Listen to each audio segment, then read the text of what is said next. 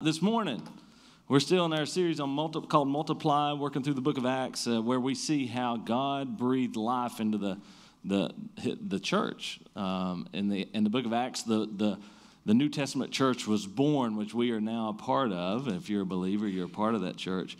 And so we've been studying and learning about how God breathed life and multiplied the early church across the known world at the time.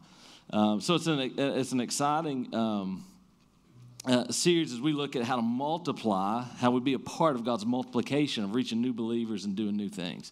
And so this morning we're going to talk about a guy named Barnabas. Last week one of the points was your name doesn't matter, right? We were talked about what it takes to go on mission with God, and we found that there were some believers that went down to this town called Antioch, and that was the birth of the first Gentile church, which is what we are, a Gentile church. This is the first one, Acts chapter 11.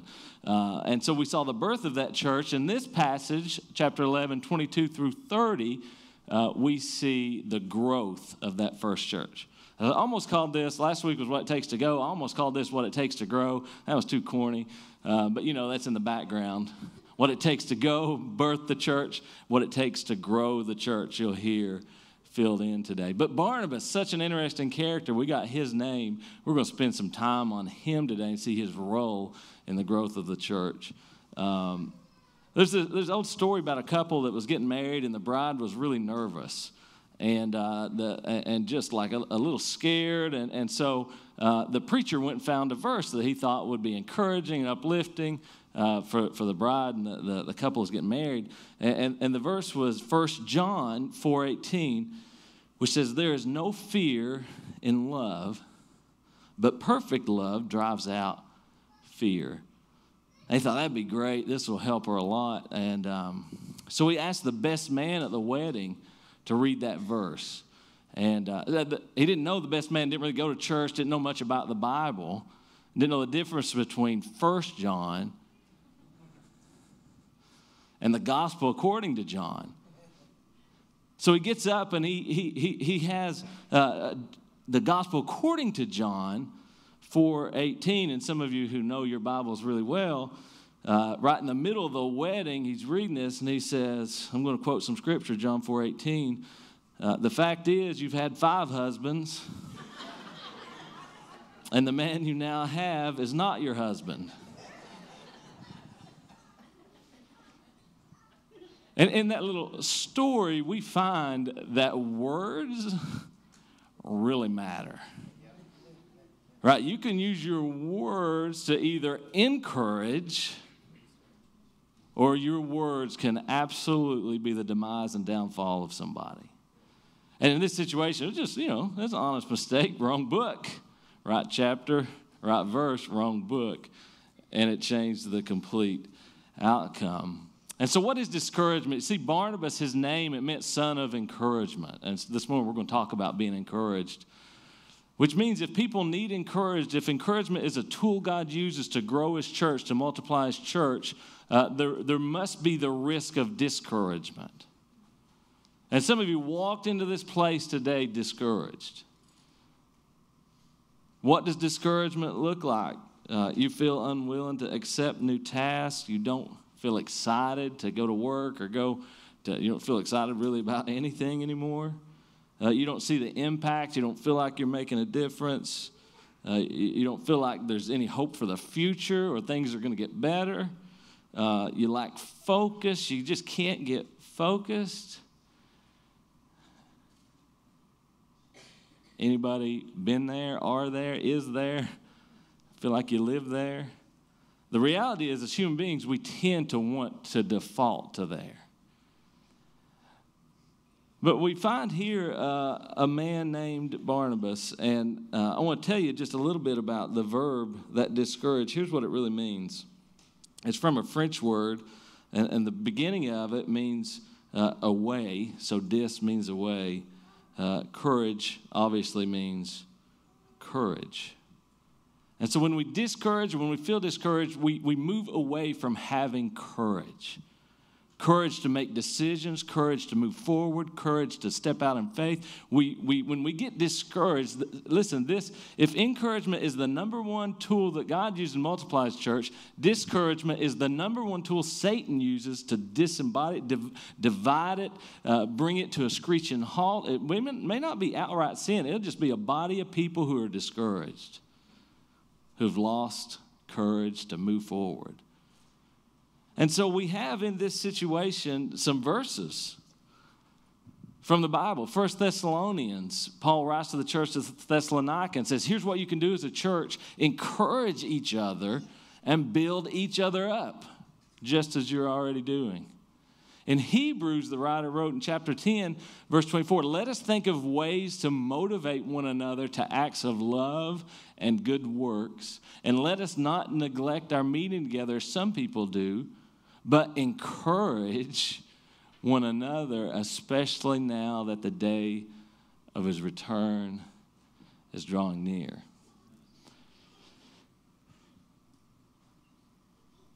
Here's what I believe is that if you have a church full of Barnabases, well, I don't know what that is. If you got a bunch of people named Barnabas, a bunch of people that are acting like Barnabas, let me tell you something, the world will be set on fire for the gospel. Lives will be changed, families will be changed, communities will be changed. If we get in our minds that I want to be a Barnabas, I want to be an encourager to the believers. I don't want to be a discourager. And so we're going to walk through 4 things about Barnabas. You say, well, how do I encourage people? You know, you can discourage people just by silence. I mean, you can do it by negative things and always being critical and complaining. We're going to talk about that kind of at the end. But you can really be discouraging just by being silent with people. But we're going to look at 4 things about Barnabas that lays out how do we encourage people? How can I be a Barnabas? Anybody want to be a Barnabas? Look at your neighbor and say, be a Barnabas. Look at your other neighbor, the one you don't like, and say, be a Barnabas. Y'all picked all the Bengals fans to look at each other. Nobody looked at Brian. Be a Barnabas. The 4 things we're going to look at just in this passage that we see about Barnabas, and we'll go back a little bit and learn a little bit about him so we understand who he is and how he got this nickname. The first thing, let's read all through this passage first. We're in Acts chapter 11. We're going to start in verse 22. And read through the end of chapter 11, so verse 30. Acts 11, starting in verse 22. When the church at Jerusalem had heard what had happened, okay, wait, some of y'all that weren't here last week, what had happened is some believers went to Antioch, started just telling everybody, Greek Gentiles, about Jesus. They started getting saved. Went next level, kind of like the Bengals going to the Super Bowl. And the church back at Jerusalem heard about this. When the church at Jerusalem heard what had happened, they sent Barnabas to Antioch. When he arrived and saw this evidence of God's blessing, he was filled with joy, and he encouraged the believers to stay true to the Lord. Barnabas was a good man, full of the Holy Spirit and strong in faith, and many people were brought to the Lord. Then Barnabas went to Tarsus to look for Saul. When he found him, he brought him back to Antioch. Both of them stayed there with the church for a full year, teaching the large crowds of people. It was at Antioch that the believers were first called Christians. During this time, some prophets traveled from Jerusalem to Antioch. One of them, named Agabus, stood up, and be expecting Agabus is a great, put that on your name list, stood up in one of the meetings and predicted by the Spirit that a great famine was coming upon the entire Roman world, and this was fulfilled during the reign of Claudius. So the believers in Antioch decided to send relief to the brothers and sisters in Judea, everyone giving as much as they could. This they did, entrusting their gifts to Barnabas and Saul to take to the elders of the church in Jerusalem. That's the entire passage. Let's break it down now. Starting in verse 22, we see when the church at Jerusalem heard about what happened, they sent Barnabas to Antioch And when he arrived and saw this evidence of God's blessing, he was filled with joy, and he encouraged the believers to stay true to the Lord. First thing I want you to, if you take notes or mental notes, or I want you to hear, is to be an encourager, to be a Barnabas, you've got to find joy in other people's successes. You've got to find joy in other people's successes. You see, he got down there to Antioch. And, this was a new church. So that means they didn't have everything they needed. They didn't have space to have church. Like, they're just going to the market and double quick and everywhere telling people about Jesus. And people are getting saved, and then they're starting to meet together more often. They're trying to figure out, what are we going to do? How do you do this? It's the first church. There's no guidebook. There's no, let's get out the playbook. Nobody knows, except the Holy Spirit is driving this entire thing. And he gets down there, and it could have been really easy for him to maybe get jealous about what God was doing in Antioch, because in Jerusalem it kind of slowed down a little bit. I mean, things were going good, but it was just the same old. And he got down there, and all of a sudden, like these, and remember, Antioch is not like this bedrock foundation of morality. It's actually a very sinful place, a broken place, and God's saving people that should never be getting saved.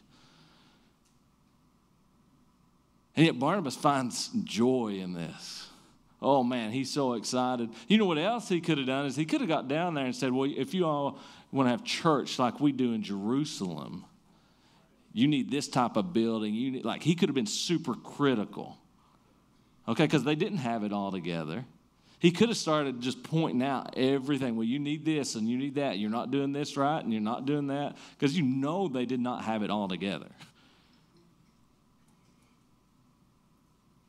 You talk about getting discouraged is when somebody just loves to point out everything you do wrong and fault, and just there's a super critical spirit, super judgmental, will bring things to a halt. It'll discourage you like this. And yet, Barnabas gets down there and he's just got so much joy. He's so excited for what people. Y'all get excited when your neighbor gets a new car? The one you've been wanting, that you told them you were thinking about getting. You get excited when your friend gets a promotion, or when your enemy gets a promotion, or when maybe it's somebody you go to church with, but we don't like everybody we go to church with. Let's be honest. You got the Holy Spirit, so you love them, but there's some people that just are not your people. Am I wrong? You all like, he's saying stuff. How's he know this? Just sitting there like in shock, like I found something out I didn't know.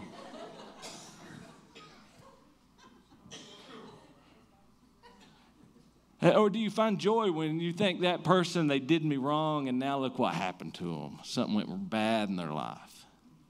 Like, this is human nature. This is the flesh. This is what we got to push back against. This is where we got to try to draw on the Holy Spirit. So I want to be like Barnabas. Like, I want to celebrate others' successes. When they do well, I want to be happy for them. And maybe it's easy when we see Michael celebrating in Whitesburg and things doing well, even from a church perspective. But let me tell you, I got a heart to see First Baptist do well, a heart to see the Methodists do well. I got a heart to see Connection do well. Like, listen, this is the Cornerstone. I'll name them all. How many we got? A bunch. It's not enough. 1 in 11 people go to church. All right, we're not starting new churches to compete for the people who go to the other church. We're trying to reach the 10 that aren't going anywhere. And it takes more. And so when we do that, we can't be in competition with one another. This is not a competition. But when they were successful, he found joy. I love this line too. He saw the evidence of God's blessing. If you read in the NIV, I think it said he celebrated what God's grace had done. He didn't go back and talk about the believers who went. He didn't say, I can't believe what those few little people went down there and what they've done. He said, look at what God's grace has done. He could see the evidence. Can you see the evidence of God's blessing around us? And what he's doing when you step out in faith, and when we're stepping out in faith, and when the church's heart is right and we're doing right things, and we're reaching people in new ways and planting new churches, like this is the evidence, not of anything we've done well besides leaning on God's grace. He saw the evidence of God's blessing. Another way that he found joy and other success, Saul, which you heard me read the verse, he goes down and brings him up. There's backstory there. But Paul becomes like the first great missionary. He goes around, plants all these churches, writes 13 books of the 27 in the New Testament. Guess how many Barnabas wrote? Exactly. 0. Yet he celebrated Paul's success. So he found joy in other success. The next thing we see in verse 24 is Barnabas had a firm foundation. It says Barnabas was a good man, full of the Holy Spirit and strong in faith. And many people were brought to the Lord. His firm foundation, this is not, I don't want you to see this. Barnabas was a good man and think, oh, he was just, morally, he was a good man. I don't want you to think that. I want you to know that word in the Greek is agathos. It means inherently, intrinsically good. As to the believer, it describes what originates from God and is empowered by him. Okay? Yeah, the firm foundation is not his morality, is what I'm trying to tell you. Not the fact that he was a good man. The fact was he had given all of his life to Jesus. And he had built his life on that rock, on that foundation. And in that, the Holy Spirit empowered him to be a good man. All right, let's not get it backward. Let's not get it backward to think you could ever be good enough for the Holy Spirit to be proud of you and save you because you've been good enough. If that was the case, we wouldn't need Jesus.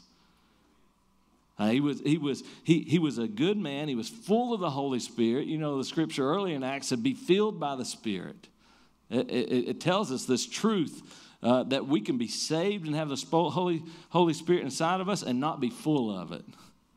All right, you can actually draw closer and be more engaged in relationship with the Holy Spirit. And so Barnabas, man, he's a good man. He's given his life to Christ. He's full of the Holy Spirit. He's strong in his faith, and not just any kind of faith, not like faith that I get in my car and the tires won't explode when I go to church.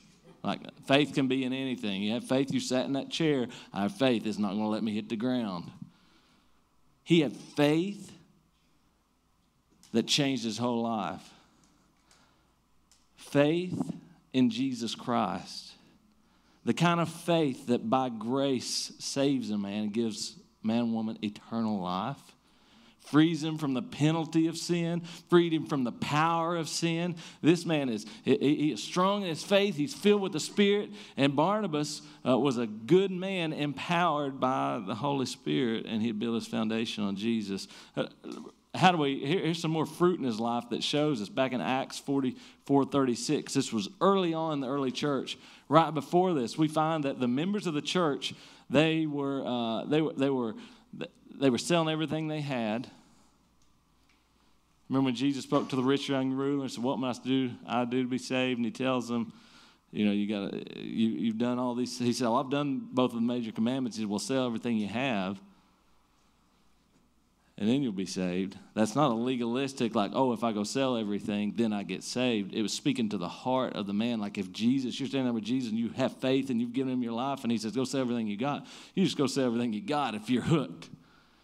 Okay? And this man was trying to figure out a path to heaven outside of Jesus.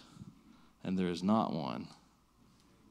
But here we find these early believers. This is a great church. I mean, they really just pulled everything they had together and took care of one another. They were like a family.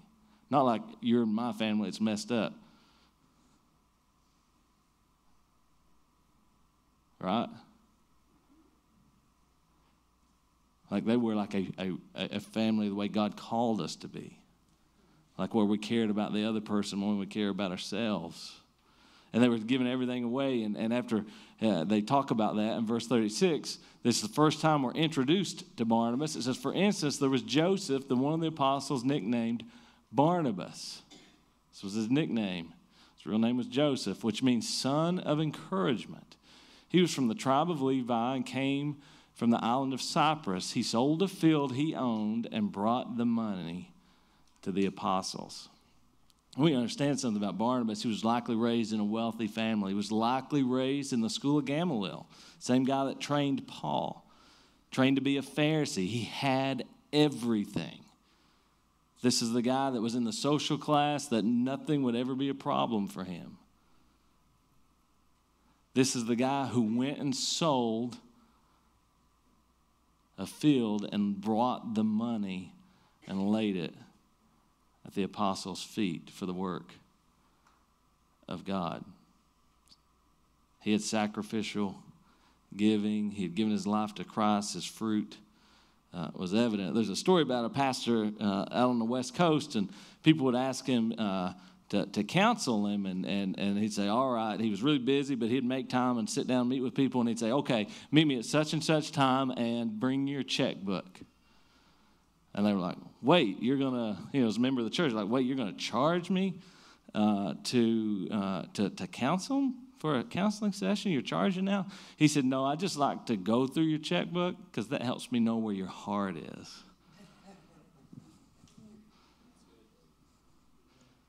I don't think he really did it. It'd be interesting to see, though, what we do with our money and our possessions speaks volumes about where our heart is. Barnabas had realized that. He realized that actually giving, because the love of money is the root of all evil. And the best way to fight against money getting a hold of your life and becoming an idol is to give it away. Like, I'm not saying, this is not a giving sermon. I'm not saying give it all to new beings. I don't care who you give it to. I'm just telling you, for your sake, if you've been blessed with surplus, giving a portion of it away will help you, okay? Having a heart to give it away will help you. Now, some of us are like, oh, I want to be on the other end of that. But listen, money can get a grip on your life and distract you. Barnabas, the fruit was there. He sold his land, gave it to the apostles. He'd gone all in.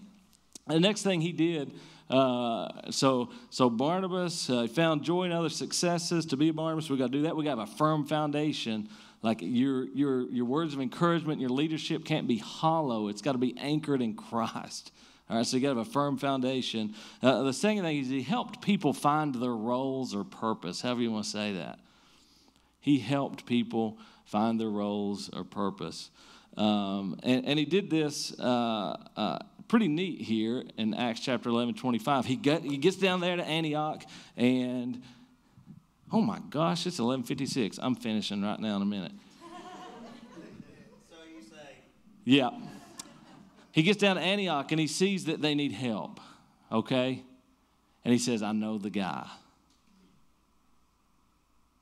I'm going to leave. I'm going to sacrifice for a minute. I'm going to go find Saul. Because Saul had gotten saved. He went up to Jerusalem. Let me read you this scripture real quick in Acts chapter 9, verse 26. When Saul arrived in Jerusalem, he tried to meet with the believers, but they were all afraid of him. They did not believe he had truly become a believer. Remember, Saul was arresting Christians. He hated Christians. He gets saved. He comes back to Jerusalem. He's like, hey, guys, I got saved. And they're like slamming the door in his face. Like, no, you didn't. You're going to try to arrest us. This is a plot.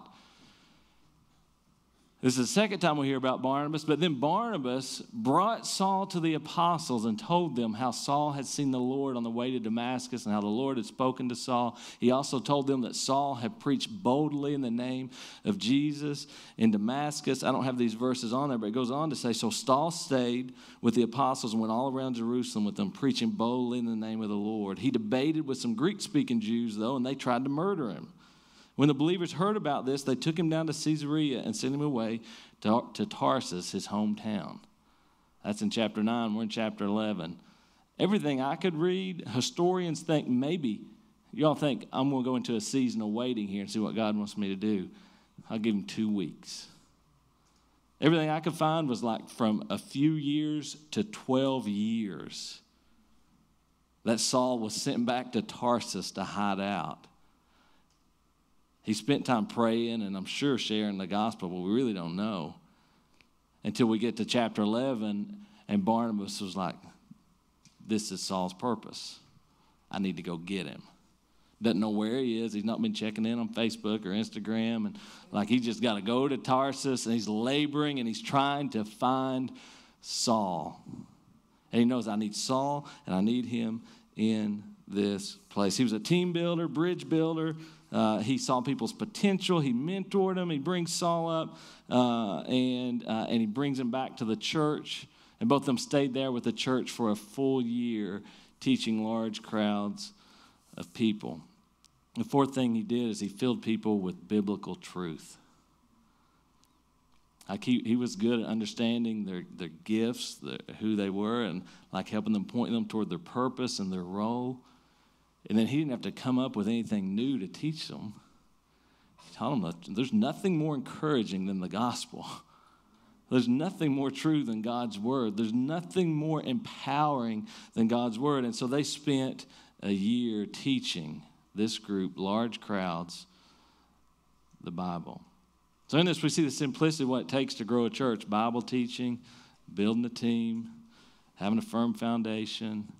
And at the end, we see here the results of what happened because Barnabas was an encourager. Paul becomes a zealous missionary, goes on to write 13 of the 27 New Testament books. We find that many were turned to the Lord. We find they built a witness the first time in history that they were called Christians. They weren't known as Baptist or Methodist or Pentecostals or they weren't known as any of that. They were known as Christians, which translated to Jesus people. This was probably not an affectionate name, to be honest. It's probably like, what in the world? Those are the people following Jesus. There's a bunch of Jesus people over there. They're starting to stand out. They're starting to look different, act different.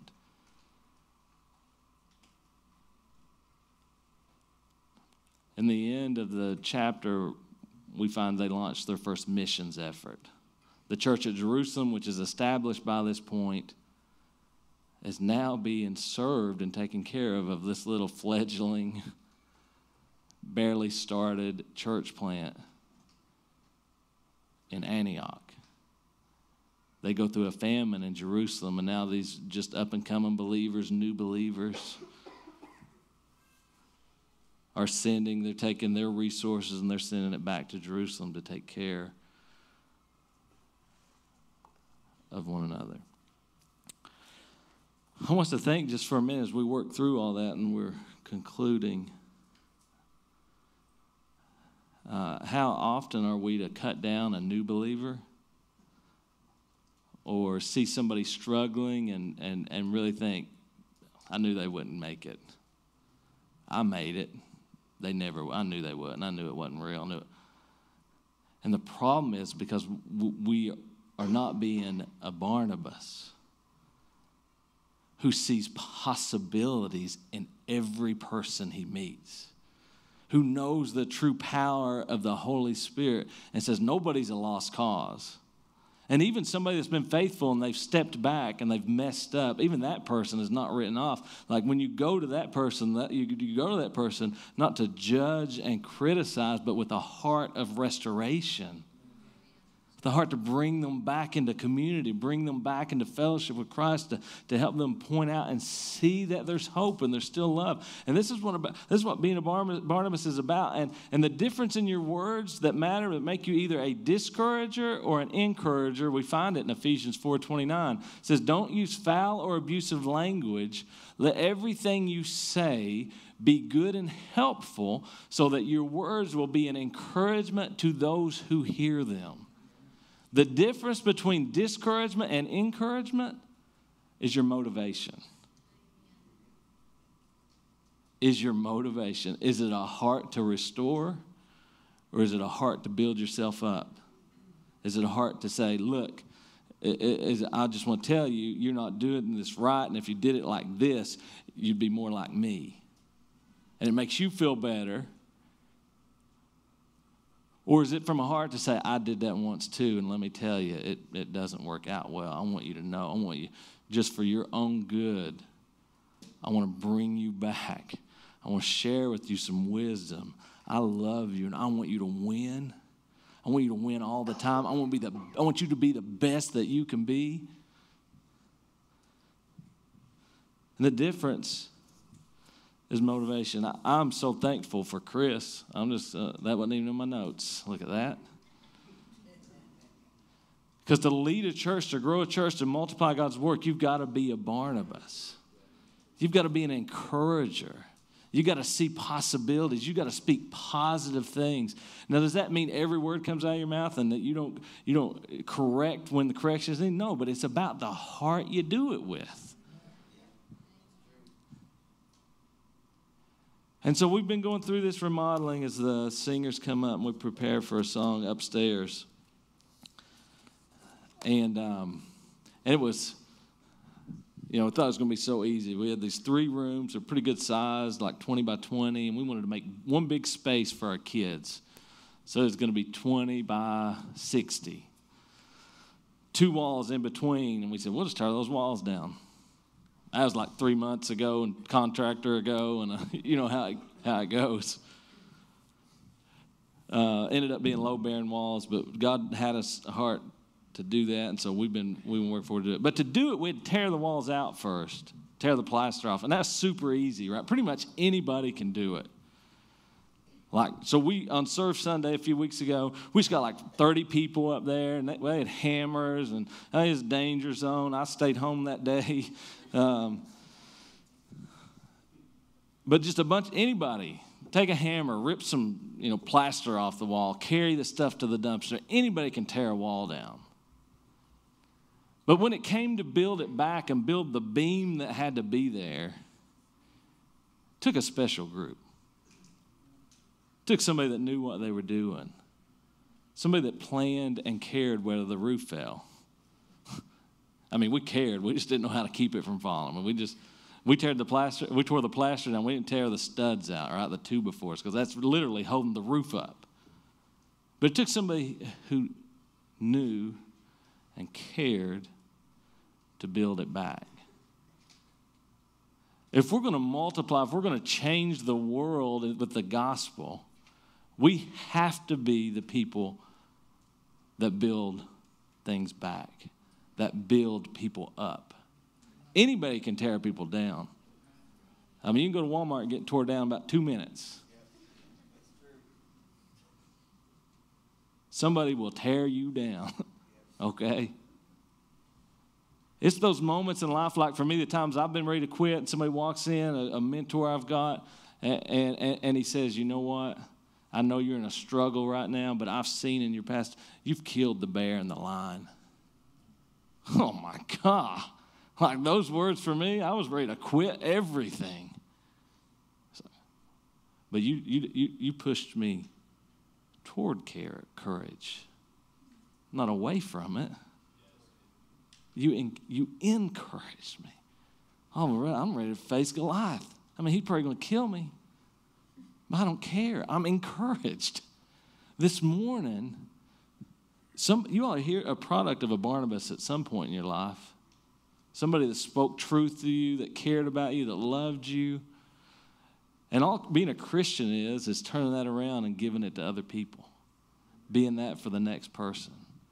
And there's nobody that did it any better, because if you find at the end of Acts chapter 9 and verse 31, it says, the church then had peace throughout Judea, Galilee, and Samaria, and it became stronger as the believers lived in fear of the Lord and with the encouragement of the Holy Spirit.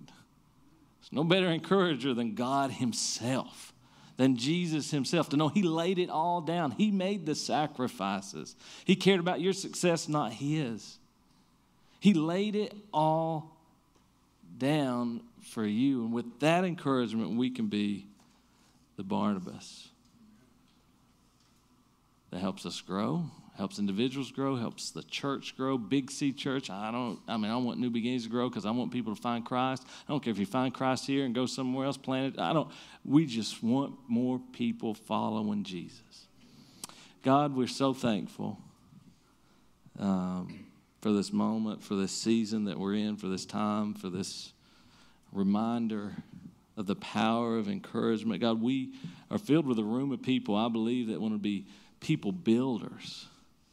Like we want to push people close to you. We want to give them courage to step out in faith and follow you. God, we want to be a body of people that are like Barnabas. God, we just pray that your Spirit would empower us to do that. We'd lean on your strength, that we'd take these things we learned from your word. God, and I just pray that if there's anybody here that's discouraged that doesn't know you, that's where it starts, in this firm foundation of Barnabas surrendered his entire life to you. And then he was empowered by the Holy Spirit. God, I just pray if there's someone here this morning that's never given their life to you, God, not only does it give us hope for eternity in heaven, but God, it gives us the opportunity to live a fulfilled, purpose-filled life today. In Jesus' name I pray, amen.